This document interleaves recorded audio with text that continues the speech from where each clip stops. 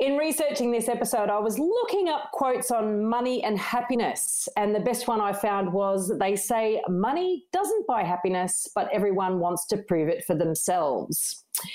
Now, property investment and wealth are often used in the same sentence, but what is wealth? Obviously, it means different things to different people. Do we pursue wealth as an end in itself or for what it can buy us? And how much is enough? Well, to me, property, its great advantage is its leverage. So if you've got some surplus cash flow and ability to service debt, then property really, to me, it suits really nicely. If I've got a lump of cash, yeah, look, personally, I would go a share portfolio.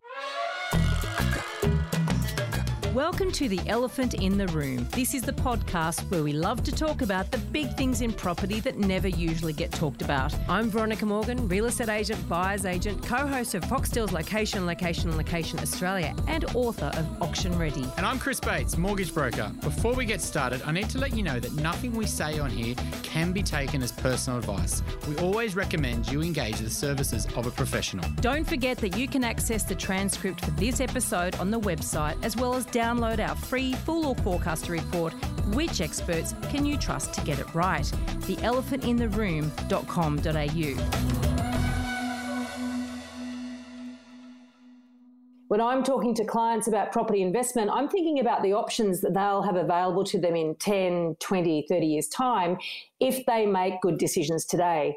Freedom, choice, and independence are all words that are frequently used in these conversations.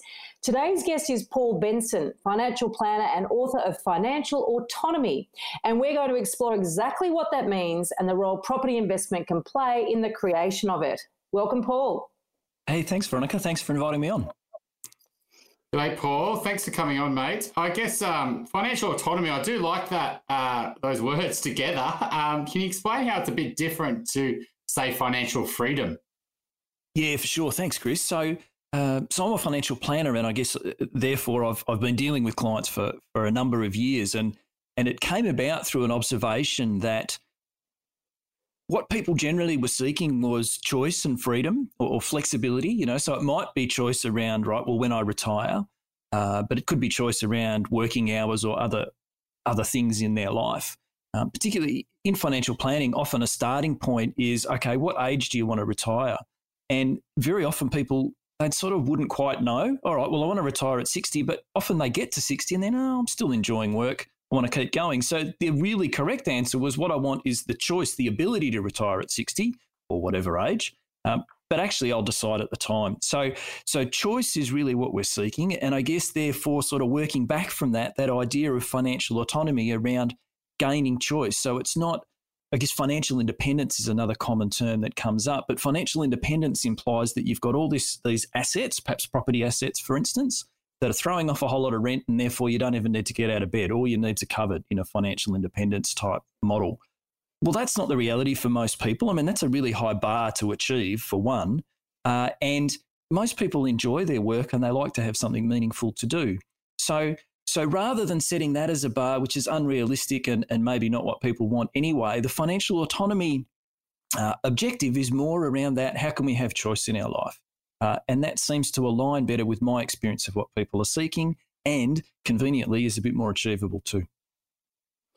It's interesting you say that around the financial independence. I'm actually in the same camp as you. I look at it exactly the same. I think one of my frustrations with this whole FIRE movement, and we are going to have a FIRE expert, you know, financial independence, retire early is what that kind of stands for. But yeah, I mean, it's kind of saying we need to get out of work. Work's a bad thing. We don't need to, you know, we shouldn't aspire to work. We need to get independent so we can stop working.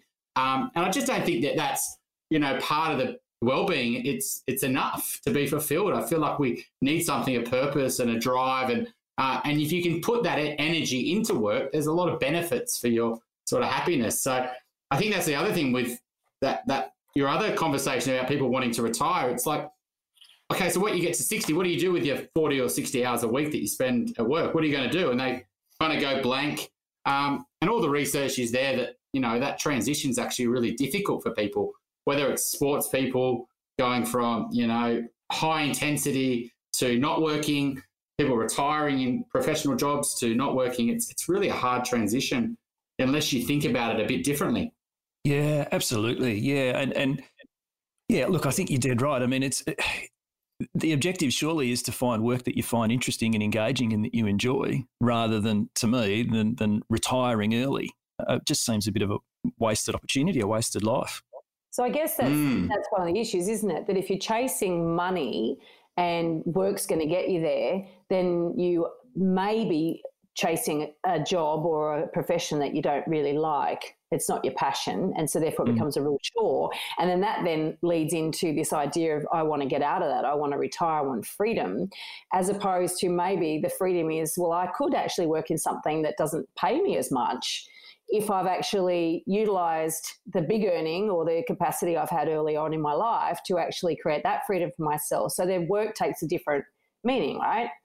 Because Absolutely. I think what happens is it's quite a bit of a trap. This idea about, retiring early can lure people into an absolute trap. And I've seen it in the property industry time and time again. It's the idea of income replacement.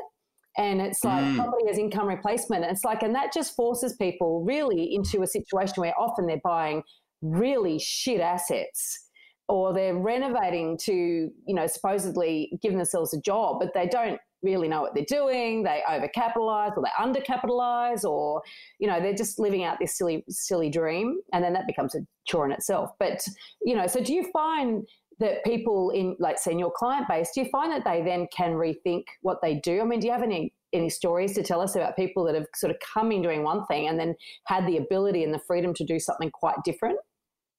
A lot of the work we seem to end up working, or areas that we seem to working with clients, is often around financial modelling. So they might have an idea around, look, what I'd like to do.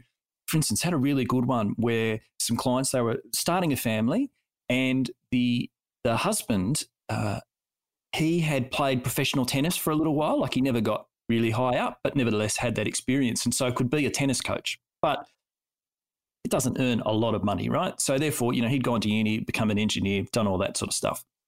But now they were looking at, all right, well, we're going to start a family, and what he would like to do, whilst at this point they only had one child, but the intention was to have another, whilst the kids were sort of primary school age, to do tennis coaching, right? Because that would give him more time to be able to help out with the kids and be involved. And it was, just less stressful, and it looked like that would work nicely for the family. But it meant considerably less income than he was on in his current role. So a lot of the work that we were doing was, well, all right, how can we make that work? And a key element of that was, well, all right, it might mean that you need to work a little bit later into life. Are you comfortable with that? And they were. And we just had to quantify that and just show them, well, here's the impact of having lesser income in your mid-30s to mid-40s, is that, maybe retirement at 60 is not so viable, but if you're happy to work on until 70, you end up in a very strong position. And they were totally on board with that, and great, let's move forward, So that's really good sort of stuff that I enjoy working with people on. Yeah, it's interesting, that one where, they want to step away from a career and pivot into something else, like leaping into a different profession. It's hard because, a lot of people go in there with, the rose-coloured glasses. I'm going to start a business, and in 3 or 4 years' time, I'm going to replace my income, or et cetera. And then it doesn't work, and then they want to get back into what they do before. And you've got a gap of 3 or 4 years, and you maybe it's in different industries. You're seen as you're out of touch. But I think it's, how do you deal with that sort of fear of stepping away from something you've worked on? It's interesting that, though, Chris, because I actually reckon the risk of having a crack at self-employment is less than people think. Like, as an employer, I've employed people who have been self-employed, and I reckon it's great to employ people who have had that experience, because they don't feel as entitled. They know it's hard being self-employed, and that there's not just this open checkbook and we can just spend money. So I actually find people that have been self-employed and then become an employee to be the best employees. And I think you actually learn some great things. And so I actually think having a crack at self-employment it feels really daunting. And obviously there's an issue there about financial runway and some of those kind of considerations. But sometimes I think it's made out to be more risky than it really is. Well, what you're saying, though, there is that the crack at self-employment is really good for their future employer after they've failed. Well, true, but only if they've failed. I guess, if it goes well, then they're kicking along, aren't they? But I guess just from a risk point of view, the downside, if it doesn't work out, it's maybe not as disastrous as maybe people might think. It's actually true. I mean, I had a cafe years and years and years and years ago, and it didn't do very well, and I had to bail out and had some debts and et cetera, et cetera. That's actually what led me to get into real estate, was because I thought, right, well, I'm interested in real estate. I've got certain skills, sales skills and so on, and I need to make some money because I've got to pay some debts. I can't flap about sort of pursuing some ephemeral dream any longer. And I accidentally got into my passion. I didn't even realise it was going to be a passion or a gift until I got there. I went, oh my God, I'm born for this. But I worked for that real estate agency for 6 years until I had my daughter. And that whole time I was very, very conscious of what a good employee I was. Maybe they might argue. Actually, they were going to go in business with me, so they won't argue. You know, I'm still opinionated. It's still a challenging person to have around in a good way, I say. But the thing was that I recognised the challenges of small business, and I also didn't think it was easy, and therefore I was less likely to be going, oh, you guys are just idiots. You know, you don't know what you're doing, and I do a better job than this, and you should, you know, like it's not fair that you're getting your cut and I'm only getting this cut. Like I didn't have any of that sort of dialogue in my own brain. I was really, really thankful for the support and the setup and everything. I really wish I had more over my time. My current staff are fantastic, but I really, really do wish that I had more people work for me over the years that have been like that. Yeah. It's interesting that you say, Veronica, that you started and you found your gift or your calling straight away. I feel a lot of other people, they don't ever want to commit because really true purpose comes from mastery, right? Like once you truly believe in your own ability and that you are helping on a deeper level rather than just doing a job, but that doesn't happen overnight. You've got to actually do the hard yards over many years. And that's where I feel like a lot of people, they get to that point and they're like, oh, you know, and they don't really push themselves to that sort of next level, and they go and look for another solution, and then they have 4 or 5 career changes and never actually make it to that sort of next level. But it's two sides. Some people you find on day one, but you've actually sometimes got to keep on pushing through. Chris, I wonder sometimes if that... Sorry, I just had to jump in. I have had 6 careers. Yeah, well done. So number 6 was it. And everything was a stepping stone to get there, really, when I think nothing was wasted in terms of getting me to that that everything was sort of headed in that direction. And millennials, they say millennials now on average have 6 careers, exactly. But yeah, there's this chopping and changing because you're in the wrong one or you pull out too early versus actually that persistence towards mastery. So I'm not going to claim that I had any great design in my personal career, but it's 2 sides of the same coin, really, isn't it? A bit of a challenge. So sorry, I cut you off there, Paul. I was just going to say, as someone who mentioned to Chris earlier, my son's in year 12, and so he's just about to finish high school. And so obviously there's a fair bit of, right, what are we going to do next year and study and these sort of things. And so you reflect on your own experience. I think there's a lot of you don't know what you don't know. I mean, when I was in high school, like I love financial planning, but when I was in high school, I had no idea that even existed, and probably it didn't exist to a great extent at that point either. So that evolution and I mean, 6 different careers, Veronica, that's awesome. And as you say, you learn as you went along. Maybe some of it is just, we just need that experience. You just need to get in there, roll the sleeves up and learn, and then find, oh, this is what I enjoy. I don't enjoy that so much. I mean, I did a degree and then got into a role that I would have thought was perfect. It was essentially an analyst type role, looking at spreadsheets all day. And I did it for 6 months and realised, hang on, this is not for me, you know. But it was theoretically my ideal job. That was what I'd studied for and that was what I wanted to get into. But until you do it, who's to know? Yeah, I think sometimes it's the environment, right? Or the company you work for, the culture, your personal, lifestyle needs, are potentially higher or smaller at different points of your life, right? And, and you just can be spinning too many plates. And, I've seen some clients that just swapping companies or just taking that day off a week for, a few months or going on a break just to reignite. People just get burnt out, right, as well. So, but employment and to how you view that long term does lead a lot into property investment, whether you want to buy a home or whether you want to buy an investment, because you've got to have that confidence there to take on a mortgage, to buy that investment property, to put more money into super, etc. So it is a really important discussion to sort of help people get direction, because that kind of income will then lead to savings. Savings leads into what you can invest. You've got to get that first ingredient right. The other element there I'd suggest too, just sort of tying those two together, is for someone who wants to pursue self-employment, if they've, say, bought even just their home, then it might be that the equity in their home is the way that it facilitates either the runway, or if they're buying another business or they've got capital expenditure to set that up. So having gotten into the property market and building yourself up some equity gives you that firepower that you need, gives you that financial backing to be able to do other things. And so, yeah, getting into the market I think is really important there too, to give you that choice if that's something that you're ever going to be interested in. It's another double-edged sword, though, isn't it? Because you think about, I know that a lot of employers say, "Oh, I want my employees to, have kids and have a mortgage because then they have to work." So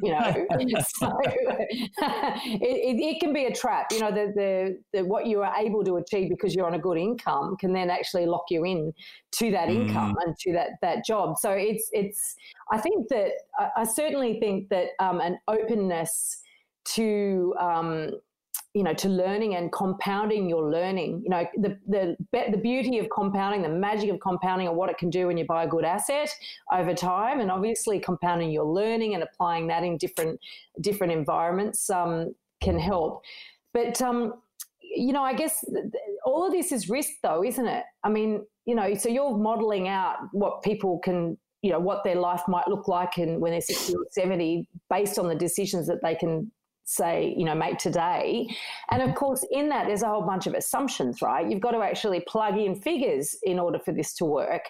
And I always, some of these modelling, particularly around property, and I'm always fascinated to go, oh, I love it. That's 7% annual, growth. And where did that come from? Oh, it's, and some planners, they'll justify plugging these numbers in. And I'm like, there's no guarantee of that. And you haven't even spoken about the quality of the asset in the first place. I mean, a good asset might do that, but a shit asset sure as hell won't. Do you know what I mean? So how do you, it's all well and good to model this stuff, but it's still a bit pie in the sky, right?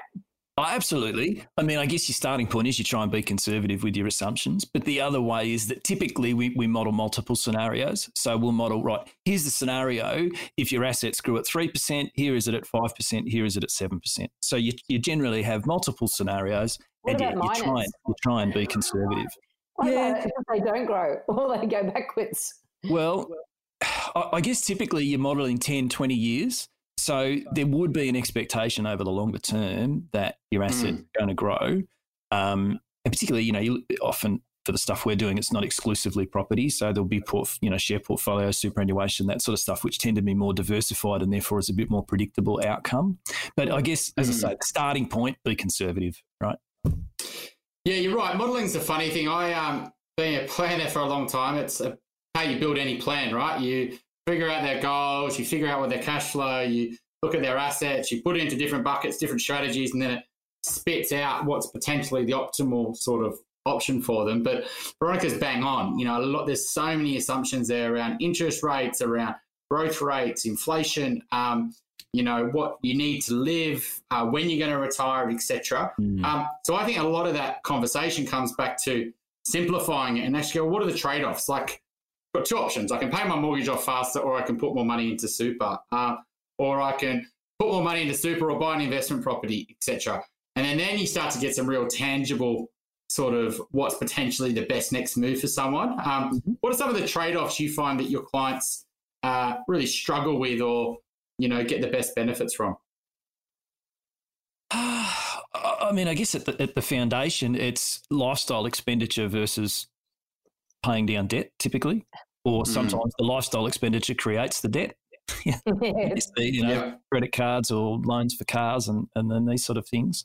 So that's probably the most obvious trade-off. But then, you do get, should I be investing or should I focus on paying off the mortgage? Sometimes, depending on someone's age, should I be investing or salary sacrificing to super, for instance, you might get sometimes. But probably pay down the mortgage or invest is the one that I suggest, beyond just basic cash flow, spending too much and racking up the credit card. But if you pass that point, pay off the mortgage or invest is the most common one. And that, my feeling, I'd be interested to get your guys' thoughts, but my feeling is the thinking on that's kind of changed. I mean, in days gone by, I would have said pay off the mortgage because you've got a guaranteed outcome there. You know you've saved your 6 or 7%, whereas if we invest, we don't know what you're going to get. But at the moment, with interest rates at 2.5% or something, that becomes a much tougher argument to make. You know, yeah, because your guaranteed returns are 2.5% as opposed to guaranteed return of 5 or 6. Absolutely, it's much more challenging, and does encourage people to take more risk, right? Yeah, for sure.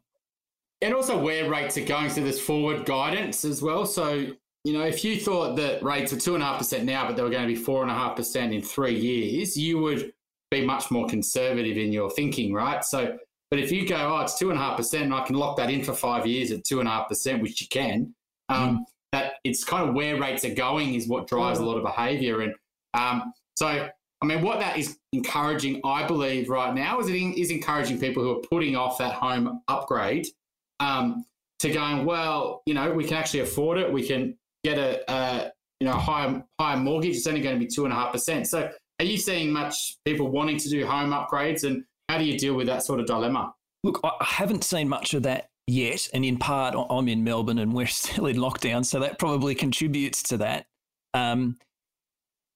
So, yeah, as I say, I haven't seen any examples of that yet, but I guess just broadly, I mean, interest rates are particularly low now, but really they've been low for probably the last couple of years. It's extreme right at this moment, but they've been low nevertheless. And so, yeah, I think there is a bit more appetite for investment, be that property or shares.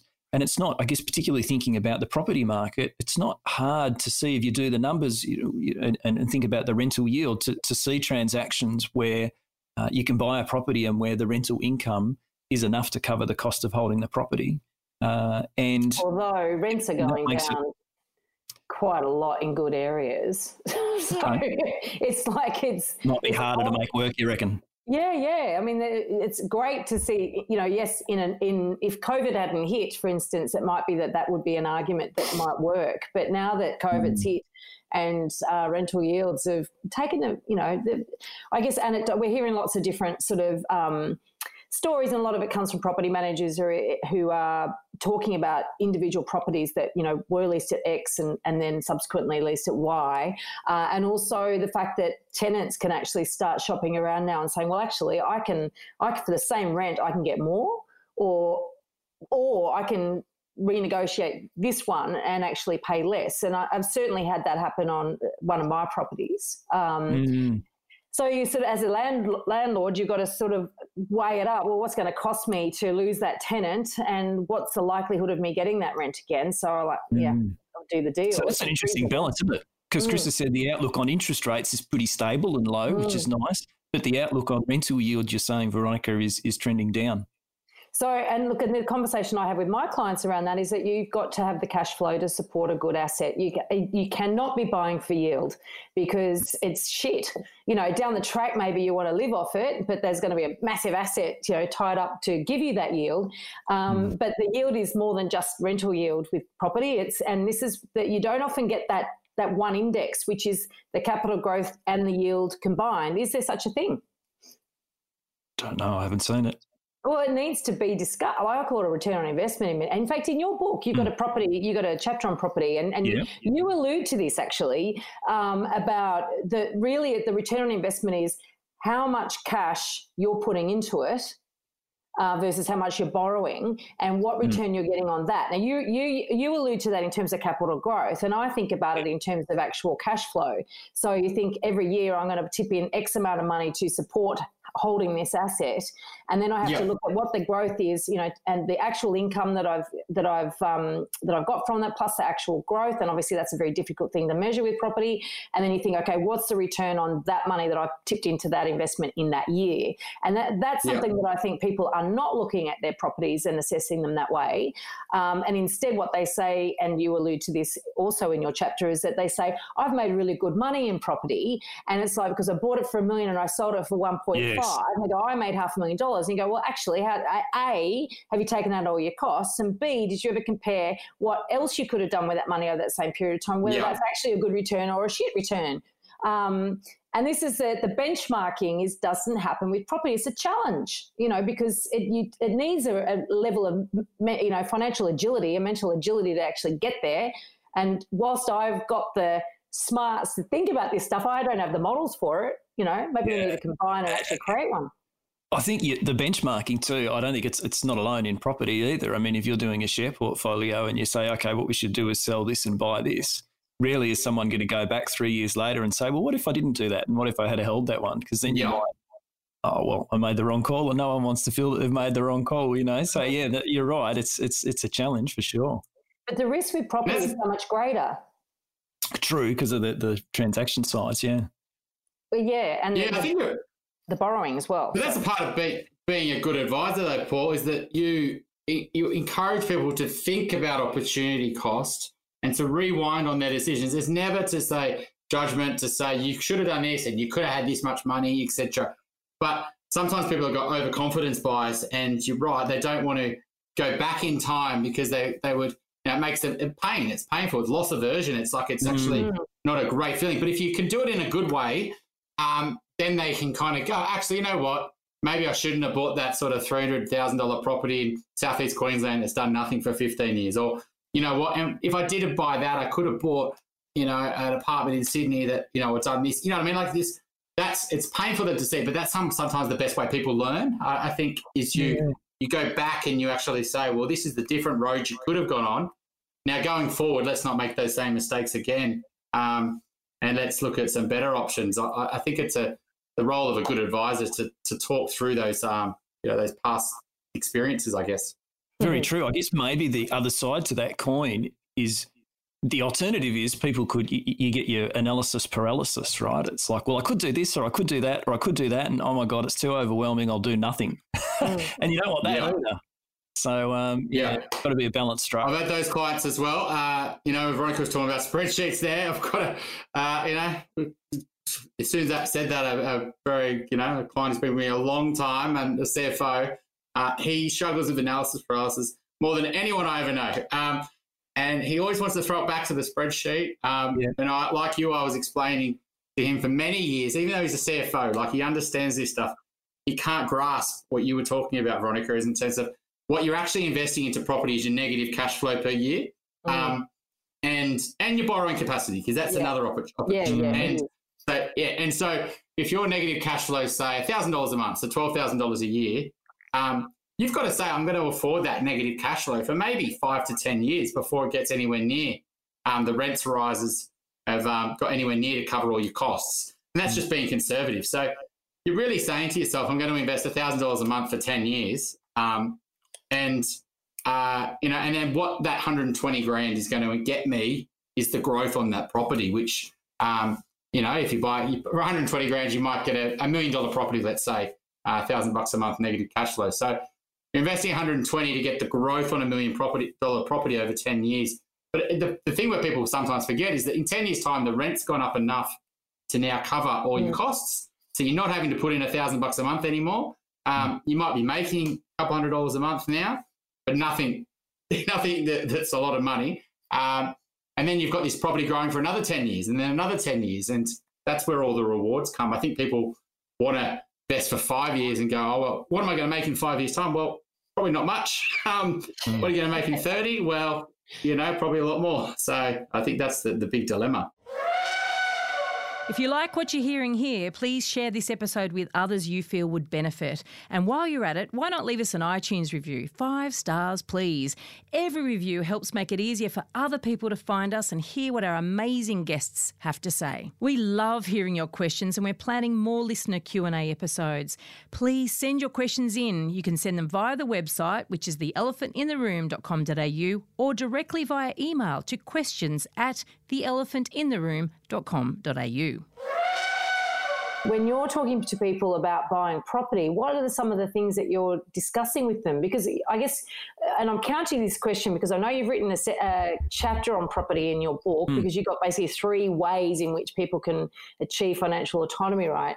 And property is obviously one of them. A lot of property planners and property advisors tend to avoid talking about property. And I'd like to know, I guess, why you think that is the case and what conversations you have with your clients around property.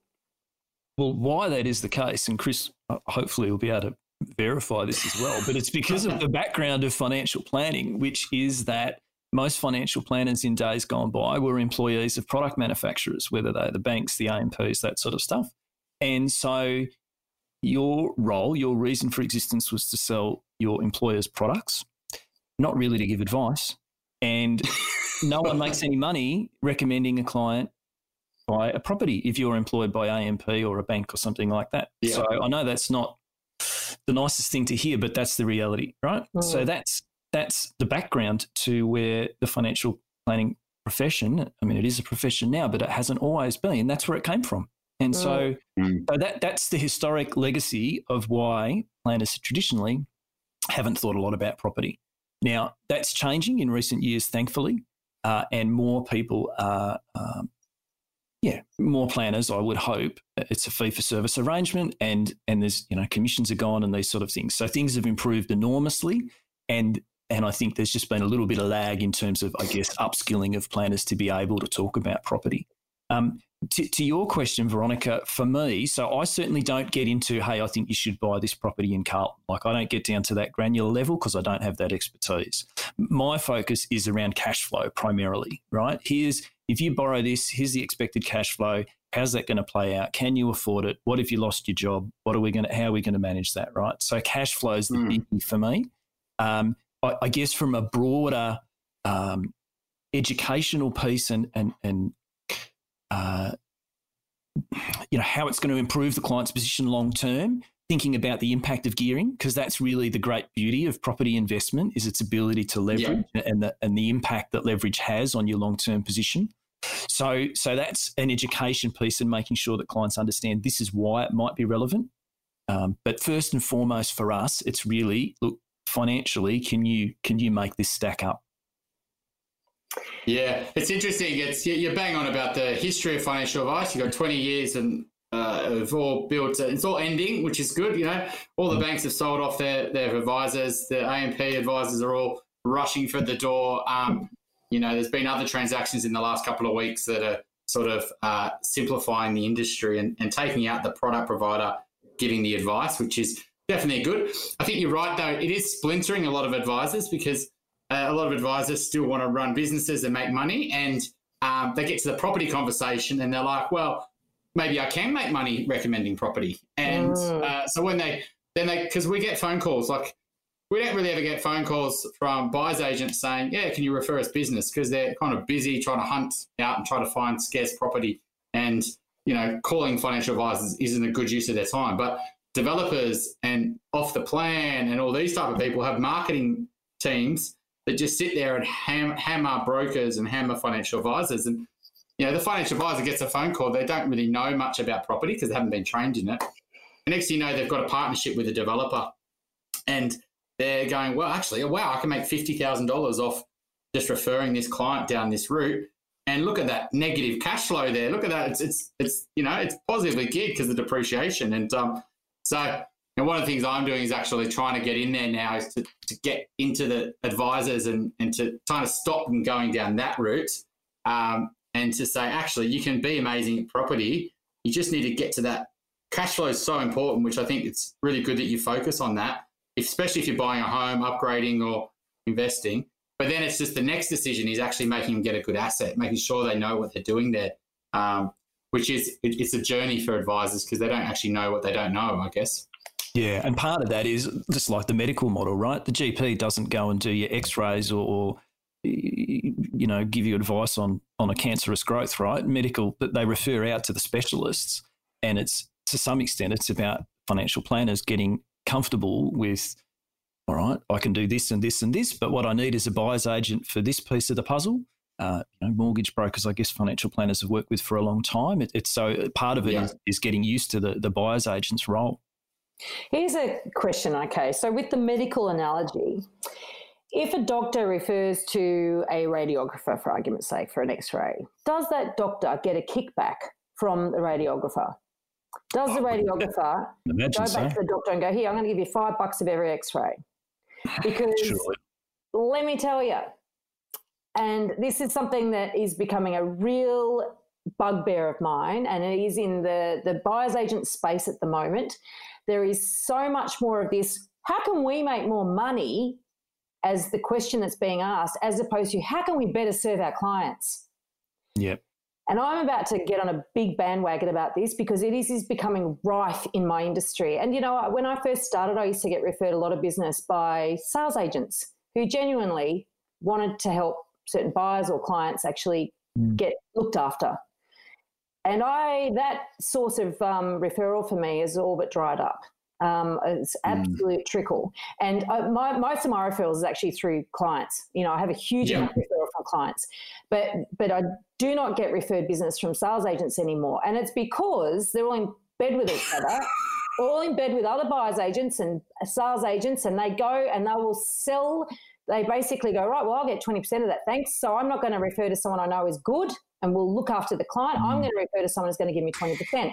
And the disclosure, there's a bit of a loophole in disclosure in our industry to say that you don't really have to declare it. Because if I'm a sales agent and I'm dealing with you as a buyer, I don't have an agency agreement with you. So therefore, I don't have to sign a Section 47 disclosure to say that I've recommended someone to you that I get money from for recommending, because I don't have an agency agreement with you. So, Veronica, are you saying that with financial planners? Because I would have thought for a financial planner to get any sort of kickback, I would have thought that's illegal. Now, I don't know about financial planners in terms of not declaring. I do know, as I said, there's a loophole with sales agents not having to disclose, right? Irrespective of not declaring, I just think that would be illegal. Financial planners can't receive those kind of commissions. Now, so it's an interesting one, Paul. So can I just jump in very quickly? It is. I don't know about financial planners, but it is happening with mortgage brokers. Interesting. Yeah, absolutely. So a way around the system, it's pretty scary. So you can basically get yourself your own real estate license, and you refer to your real estate license. Then the real estate license, I think, it's very easy to get a real estate license. You know, like a mortgage broker license, it's a weekend course and $500, and bang, all of a sudden your company. It's just changed in New South Wales, thank God. But yes, up until March this year, it's been an open door for that, and that comes back to that, doesn't it? How do we make more money? Is the question that's been asked, not how can we better serve our clients. It's mortifying, but hopefully that door will shut. Well, it's a good sign for you as a business, Veronica, that you're not getting referrals from agents, because it's quite a conflicted relationship anyway. And to be honest, it's a sign to show that the agents won't be able to sell. You won't sell their stuff to their clients. You know, if they've got, you know, and you're going to go, well, let's look at this brief. Let's forget about that connection to that agent, but let's go to the whole market and let's not just buy the stuff that agent refers to me, because that's what easily you could. You know, an agent would want to have a buyer's agent that's trigger happy, that's happy to overpay, exactly that right. thinks an 8 out of 10 property is good enough, rather than, you know, we're not going to compromise on that road. We're not going to compromise on that building, you know, etc. And you have to. So, you know, you're not a great partner for a real estate agent I don't think, because. I say that they ring us and they try to sort of encourage us to push certain property to our clients, and no. I won't buy on that road. No. That's the opposite of the job. You're wasting your breath on me. But, you know, on LinkedIn, you see this, and we'll get back to financial planning side of this in a minute, but you see it in LinkedIn a lot. You see the sales agent bragging about record price and blah, blah, aren't I good, I can sell this and get so much money for my client. You see the buyer's agent commenting on LinkedIn about the exact same deal, talking about how they got this bargain for their client. I'm sorry, those two things don't equal the same. They don't go together, you know. Yeah. Anyway. Yeah, no, it definitely does. So, I mean, I get a different tack. I thought it was quite interesting when I was reading about you, and I've seen I've got into this space. I haven't fully committed when I was an advisor, just because it was in its infancy and it was still sort of growing. But I know you've done a lot of work in the sort of responsible investing, sustainable investing, ethical investing. And yet we haven't really done that over 150 episodes on the podcast. I can't remember another episode where we've really had a good chat about it. What's your thoughts on all that space and how it's growing and why I guess people may want to consider it? It's really interesting. I mean, first, what got me interested, a friend of mine owned a financial planning practice down in Tassie and called Tas Ethical, and he sort of switched me on to, hey, this isn't hippie stuff. If you look at the numbers, actually the returns are better on the ethical investments, because I must admit I was a bit sort of blinded to it. This is greedy rubbish. But actually he provided the numbers, and the more I looked into it, the more I recognised that actually investment-wise it makes a lot of sense. And there's some really good logic. I mean, things like, for instance, a lot of ethical investments, they won't have tobacco companies, right? Yeah. Well, why would you want to invest in a business where you've got governments around the world actively marketing against you, irrespective of the harm that you do and the fact that your customers are dying? Just business-wise, it doesn't make a lot of sense. Wouldn't you rather be with a business, say like CSL, where governments are actually buying your product and sponsoring you and trying to help you succeed, right? And so generally the applying sort of ethical, responsible type filters to investments, there's just some good underlying business logic as to why they're probably the companies that you're going to want to be interested in anyway. So for me, first and foremost, it was just seeing the data and just saying, look, this makes sense, and then trying to understand, well, why does it make sense? And then I guess we've just embedded that into our process of when we engage with new clients. We have a risk profile type scenario that every financial planner would do, and then we have an extra step, which is around ethical considerations. And look, the majority of people are like, if it's legal, I'm fine, and that's totally fine, right? But it's good to have asked. People appreciate being asked, and there are increasingly, we find people who say, well, actually, yeah, I do have a few concerns. I don't want gambling exposure, for instance, is a hot topic at the moment. A lot of people don't want anything to do with gambling. So, okay, that's good to know. Thank you. Depending on what we're working on here, we can try and make sure that we don't have any exposure to gambling.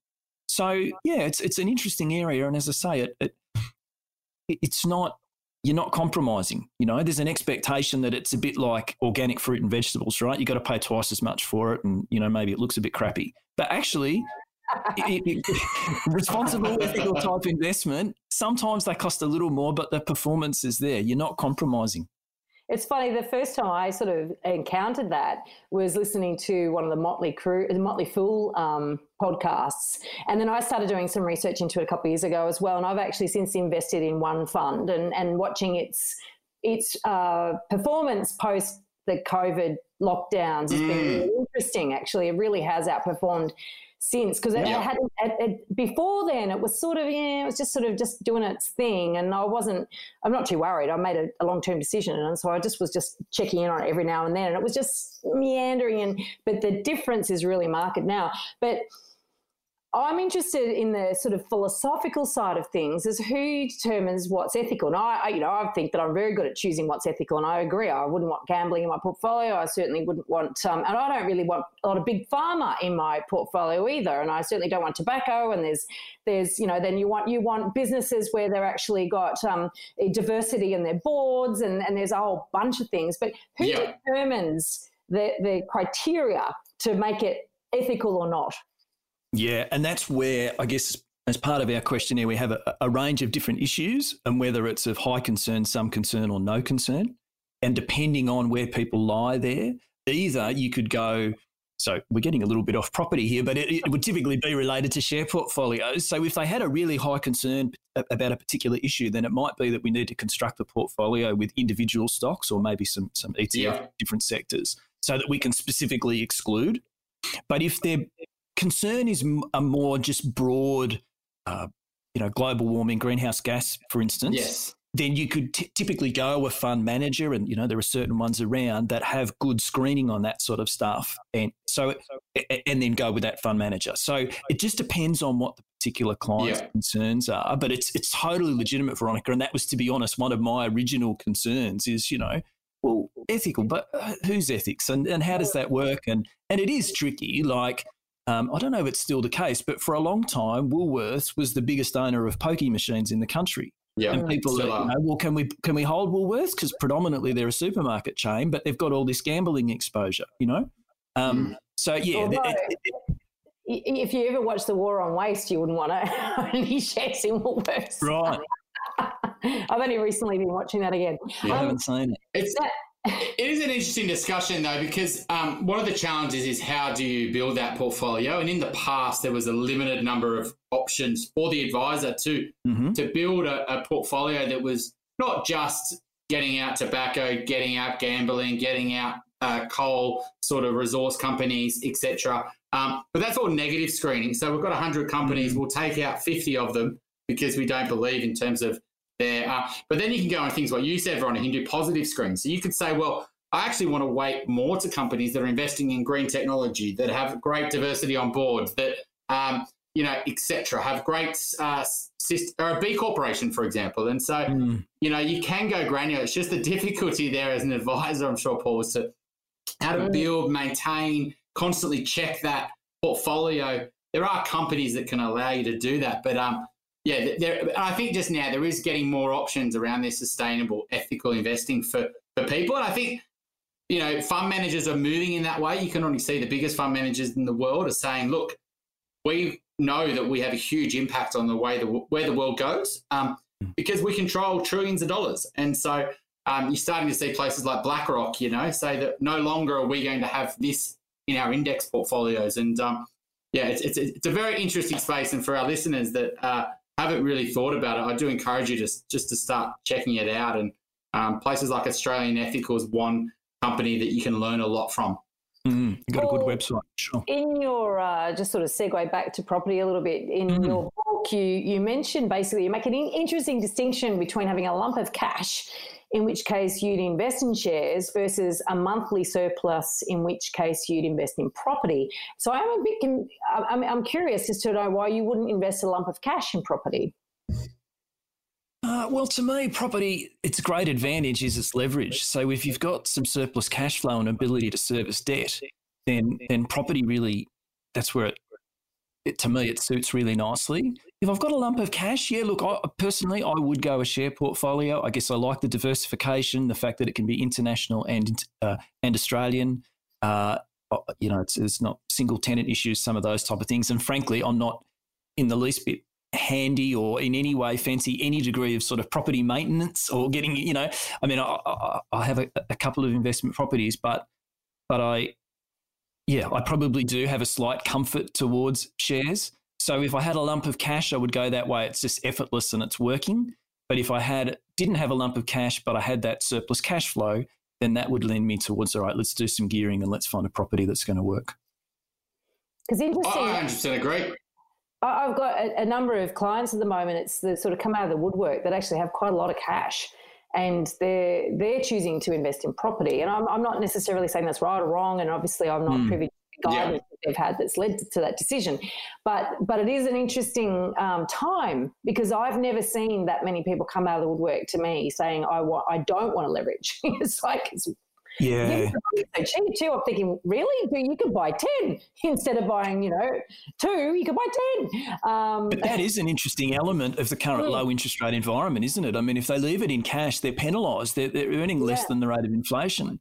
So they've got to do something with the cash. And whether it's property or shares, there's this push to not have it sitting in the bank. And I guess how much you have is whether they want to put, say, if they've got $1 million in cash, they go, I'll buy a property, as opposed to $1 million in cash, putting $1 million in cash into the share market in one hit. And obviously it'd be, you'd want to stagger it, you want to get advice, and it certainly wouldn't be that simple. But whereas in property, it is whacking in one hit because you're buying one asset. Yeah.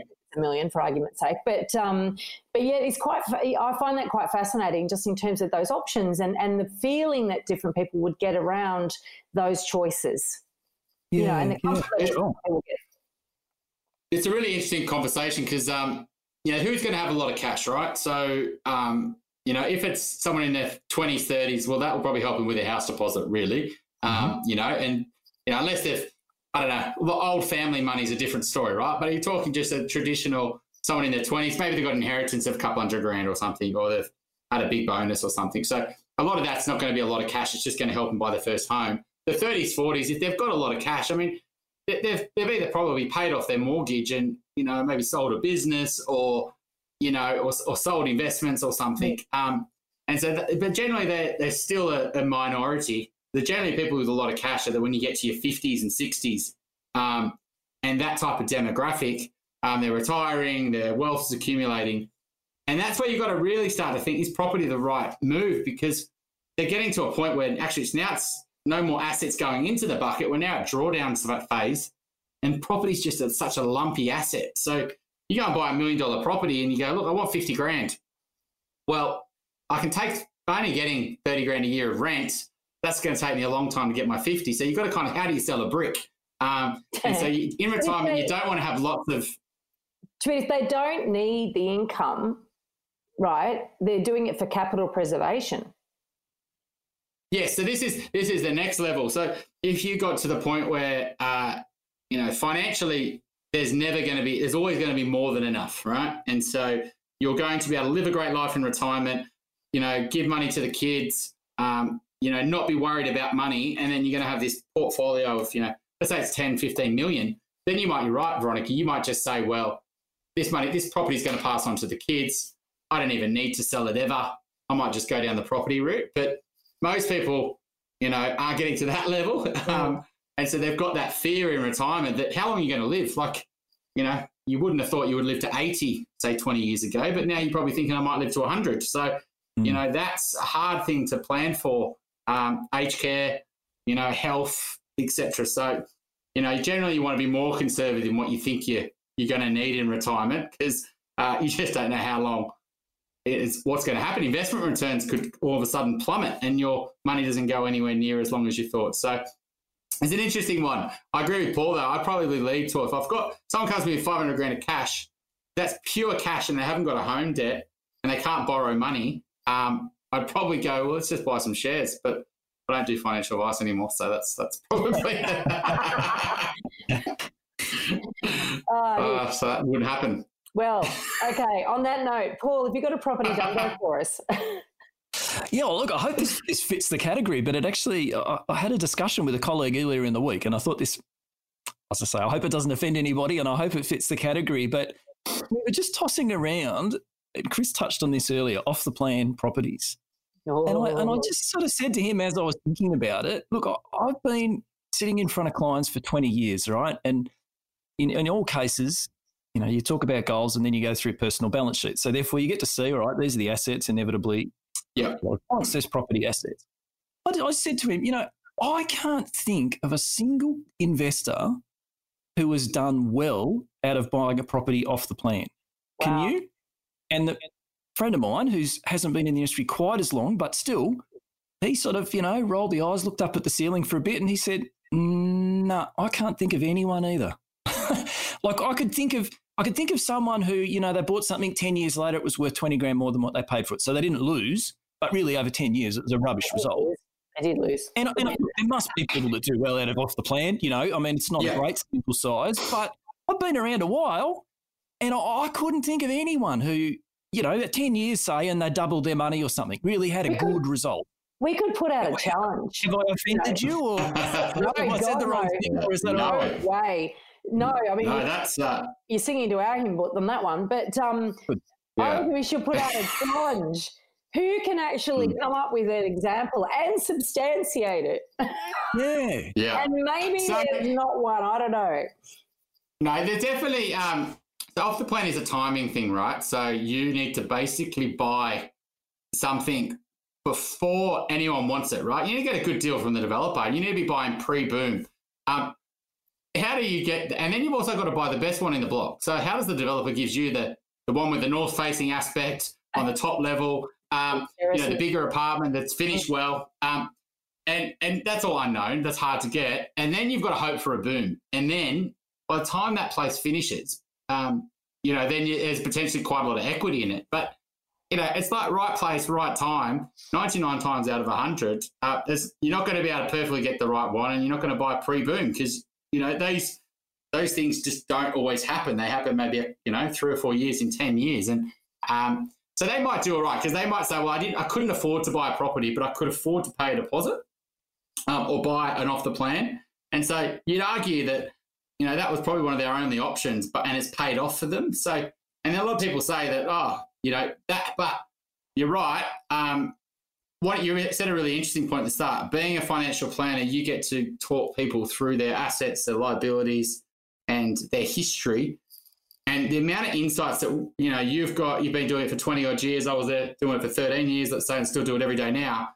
You've just seen so many people, and you can So you think about it, you might have seen, let's say 100 a year, that's over 1,500, that's 2,000 people. And so, and then you got all the other anecdotal stuff and all the learnings and all the reading and all that sort of stuff. So through 2,000 people you've seen, it probably is a lot more than that, that you still can't even think of someone. So that's pretty telling, isn't it, for a lot of our listeners? Yeah, I hope it's helpful. Oh, it's helpful, all right. And, I spoke to a guy the other day. He rang me and he said, look, I'm sick of making dumb decisions with property. And I'm like, so what do you mean? He said, oh, well, I've worked it out. I think I've lost $1 million because I bought off the plan properties. And so he's adding in opportunity cost. But he's actually had real losses as well. And, it's because he was, I think maybe about 10 years ago, he was in a good earnings position and had this ability to borrow all this money and got sold a dream about, for a cup of coffee a day, you too can be an investor. And, I bought a number, and even with some quite reputable developers as well. So it wasn't like it's all shonky stuff. This is, it doesn't matter really who's building it. If it's an investment, it really needs to give you a return. And if after 10 years you can sit down and work out that you've really lost $1 million in real terms and opportunity cost, that's pretty shocking. Yeah, it's funny. This week, a mate who's a financial planner. So this is one of the other reasons why we stopped doing advice. Is a lot of advisors would refer us clients because they know they haven't got those property expertise, and so they would say, well, who can kind of give them great mortgage advice, and then it has access to lots of buyers agents that they've worked with, and that's kind of our little niche. Anyway, this planner refers this to client. He says, look, he's a really close mate of mine. I'm really worried. He's going to buy this thing in Brisbane. Can you have a chat with him? And I was like, okay, yeah, no worries. He goes, he's already got a broker, so that's fine. I can talk him through. Anyway, he sends me the link of the property, and it's this off the plan in Brisbane. It's like a 4-bed townhouse, and this thing looks like going on holidays in Bali or the Mediterranean. It's got the pool and the chairs around, and anyway, he gives me a bit of a backstory, and it's another planner had actually referred. So this client's gone to a broker. He lives in Singapore, so he's gone to the broker in Singapore. The Singapore's referred him to a planner here that's got a partnership with a developer. So I called the guy up and I was having a chat. And I just let him say, what's happening? What are you up to? What are you thinking about? And he goes, have you looked at the property? I said, yeah, we'll go to that a bit later. Like, what's made you make this decision? And he's gone from potentially buying a house in the Northern Beaches to, this is all too hard. I keep missing out. He was on the right path. He's going to move back in 5 years. He was on the right path. He can afford it. To met this sort of developer, and he's like, well, why don't you buy two? You can get two in Brisbane for the same. And Brisbane's going to go up 40% in the next 3 years. Oh, isn't it? Yeah. And I love that. and this development, and Sydney's overrun. Sydney's never got any growth in it ever again. And so it was all these sort of, and he just rattled it all off, basically the sales pitch, and we unwound it all. And I said to him, look, just type this into Brisbane now. Like, you're trying to buy for $1 million. Try these suburbs, right? Look at these houses that you could be buying for the same purchase price as that apartment. Like, what do you think an aspirational family would want? Like, do you think they would want to live in this house or would live in that townhouse for the same price? And it was just like slapped him in the face because he was like, well, actually, yeah, why wouldn't you want to live right near the river in this beautiful old Queenslander for $1 million rather than this sort of new townhouse, that's got a big fancy pool that you wouldn't want to use because it's not private, right? So, and 10 years from now is going to look tired and run down. Exactly. And let's face it, who's going to really look after that garden like that if it's all tenanted? Right? It's not going to have anyone in the owners' corporation going, it has to be looked after. It's just not going to be like that. Well, the garden's never going to look like that, is it? It's a render. And so... Marketing speed. Now, there's no money there for development to build that garden. We're going to give you a couple of sticks of natives instead to let it... Yeah. I've got a good friend who does these renders for these properties and videos. And you should see it, like every year they get better, right? They're just, like now you can put the VR on and experience it. And they just never look anything like what they do on the renders. So it's a funny space. Oh, dear. On that note, thank you so much, Paul, for joining us today. We'll put the link in the show notes to your book, Financial Autonomy. And obviously, anybody who's interested in reading that, I mean, just so you can quickly say the 3 ways that people can gain financial autonomy, you better quickly say it now. Investing in stocks, investing in property, or becoming self-employed. All right. So if you want to know more about 1, 2, or 3 of those ways, you probably should read the book. Thank you so much for your time. Thanks, guys. Thanks for having me on. Thank you, Paul. I really enjoyed the chat. We want to make you a better elephant rider. And this week's elephant rider training is... Well, we talked about, I mean, obviously Paul's Dumbo was about off-the-plan properties, and I always think that's interesting because I'm not sure he knew our thoughts on that. But I was talking to a client the other day, and they're looking at buying an apartment which is about 5 years old in an area where there's quite a lot of new stuff being built side by side. Now, this is not one huge complex where it's all the same developer. This is actually quite a big sort of infill land release where there's been a number of different developers. And so, therefore, there's a level of diversity. Even though it's all new, there's still a level of diversity because you've got different architects, different sort of build materials, different quality, different designs, right? And so that, you know, they were just telling me their story about how they've been looking at these apartments and and I said, so how are you working out what you want to pay for it? And they said, oh, well, we've been looking at the new stuff because we haven't been able to find existing stock, so 5-year stock that compares, you know. So we've been going and looking at the stuff that's finished and it's for sale, but it's brand new. And this compares so much better. It's bigger, it's better finished, it's got a nicer outlook, it's got all these pros, you know, that these new stuff doesn't have. So I had to have a conversation with them around their comparison was sort of out because what they need to be doing is looking at how scarce is that actual apartment they're looking at versus everything that's existing that's a similar age. And so they need to be looking at recent sales rather than what's currently on the market. So we had a conversation around that, but I also thought it was really interesting because I said the reality is that most buyers that are buying brand new are not looking at the apartment that you're looking at because most buyers that are, you know, buying brand new are heavily marketed to and heavily influenced by the first home buyer grants. And if they are an investor, they're heavily influenced by negative gearing. And so therefore there's no incentive for them whatsoever to buy the 5-year-old apartment. And even though the 5-year-old apartment might be better, bigger, better finished, better outlook, got a terrace, everything, you should see that there are less buyers for that 5-year-old apartment. Now, if it gets highly competitive, though, it speaks to being actually potentially a quality asset in amongst all of that new development if it really is scarce. And so that's the thing that I was encouraging them to look at. But I just thought that drawing that distinction between there's so much better value, so much, you know, there's better stock opportunities potentially out there in properties that may be 5 years old. If you are only looking at brand new, if you are, you know, and I guess if you listen to this podcast, you're probably not anyway, but if you are only looking at brand new because you're thinking about negative gearing or because you're thinking about getting those government incentives, and of course the new build incentive has actually just been increased, or the time period, the federal government has just increased it. So if that's what you're looking at, you won't be looking at the existing stock. You have no idea that a bigger one with a better terrace and a better view and better finishes is even available, even in a similar price point. You'll have no idea because you're looking in a silo. So that's just the tip. If you've got this far in the episode, if you've got this far in the podcast, and you haven't been warned off buying brand new or off the plan, then go and look at what else is existing because you might be very surprised at the value. Yeah, and I'd probably say keep then swap suburbs.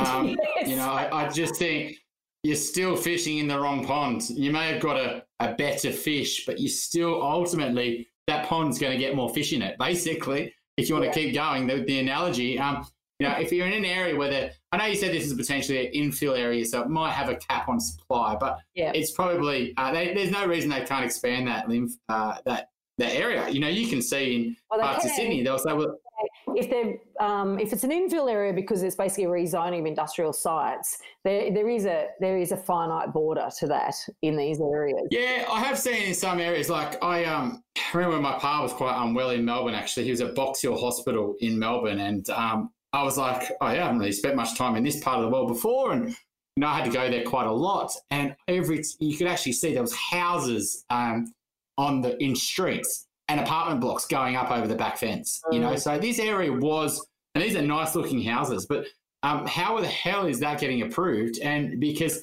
there's that sort of high density area is spreading into areas where you didn't think it was possible. And, I think with this Sydney sort of growing, even you wouldn't want to be too close to any of these sort of spots because it doesn't take much for them just to say, you know what, housing affordability is a bit of an issue. We need to create supply. We make more money off that anyway. Who cares about those house owners?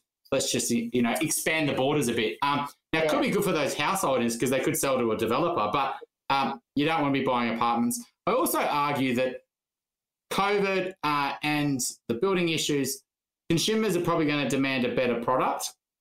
And they might not be there today, but in 10 years' time, I do feel the builders are going to have to up their game. And a lot of new apartments are going to be better than the apartments built today.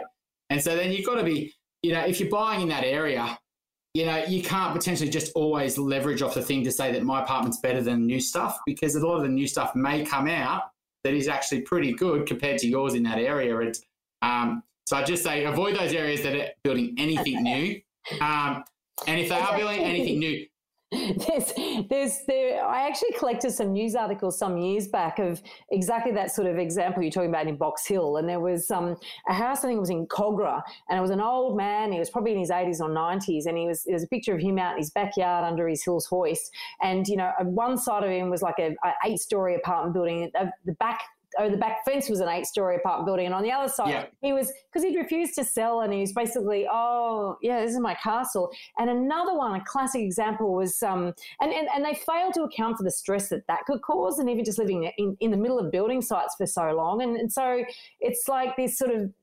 It's sad because they've sort of been bullied out of their home of 60 years or something, but at the same time, it's like, really, the alternative is worse for you.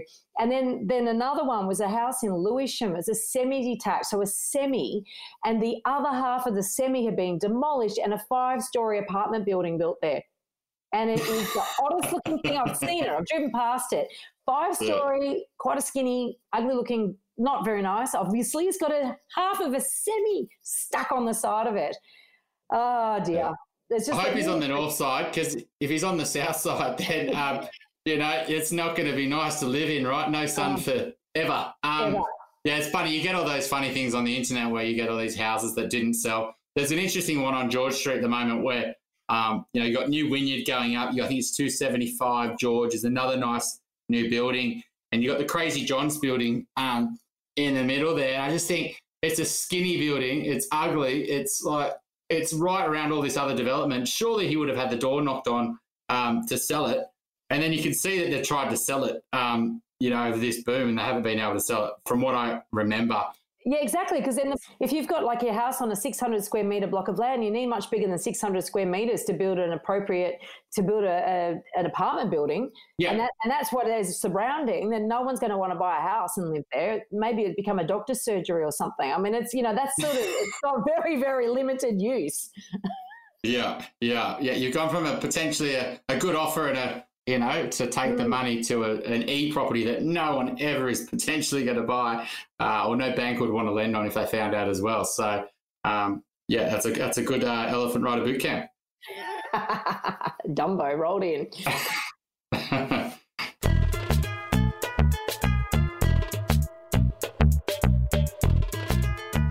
Please join us for our next episode. We're joined by urban designer Bernard Gallagher, and we're talking about the impact of living in a pandemic and the resultant work from home movement and what that is going to have on urban planning. What will turn out to be temporary changes versus structural changes? What's happening to our transport network? Is peak hour a thing of the past? Retail space, hotel space, commercial space, and also the way in which we're living and the rise of the 2-hour commute. All these things are being discussed, and really in terms of impact on property prices is very important. So please tune in. If you're looking to buy your dream home or an investment property in Sydney's inner west, eastern suburbs or North Shore, my team and I can help you buy without regrets.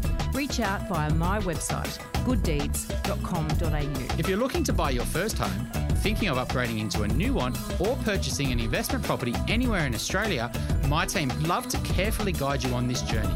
And most importantly, get the finance right.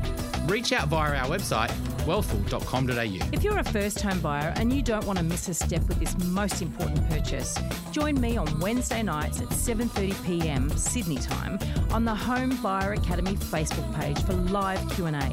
Check out the website, homebuyeracademy.com.au. Every month, my team hosts a webinar on what we are seeing at the banks, the best rates, changing policy and their service. We also share the latest insights we hear and read that are impacting the property market direction. Check out wealthful.com.au. Thanks for joining us. We'd love to see you again. And remember, don't be a Dumbo.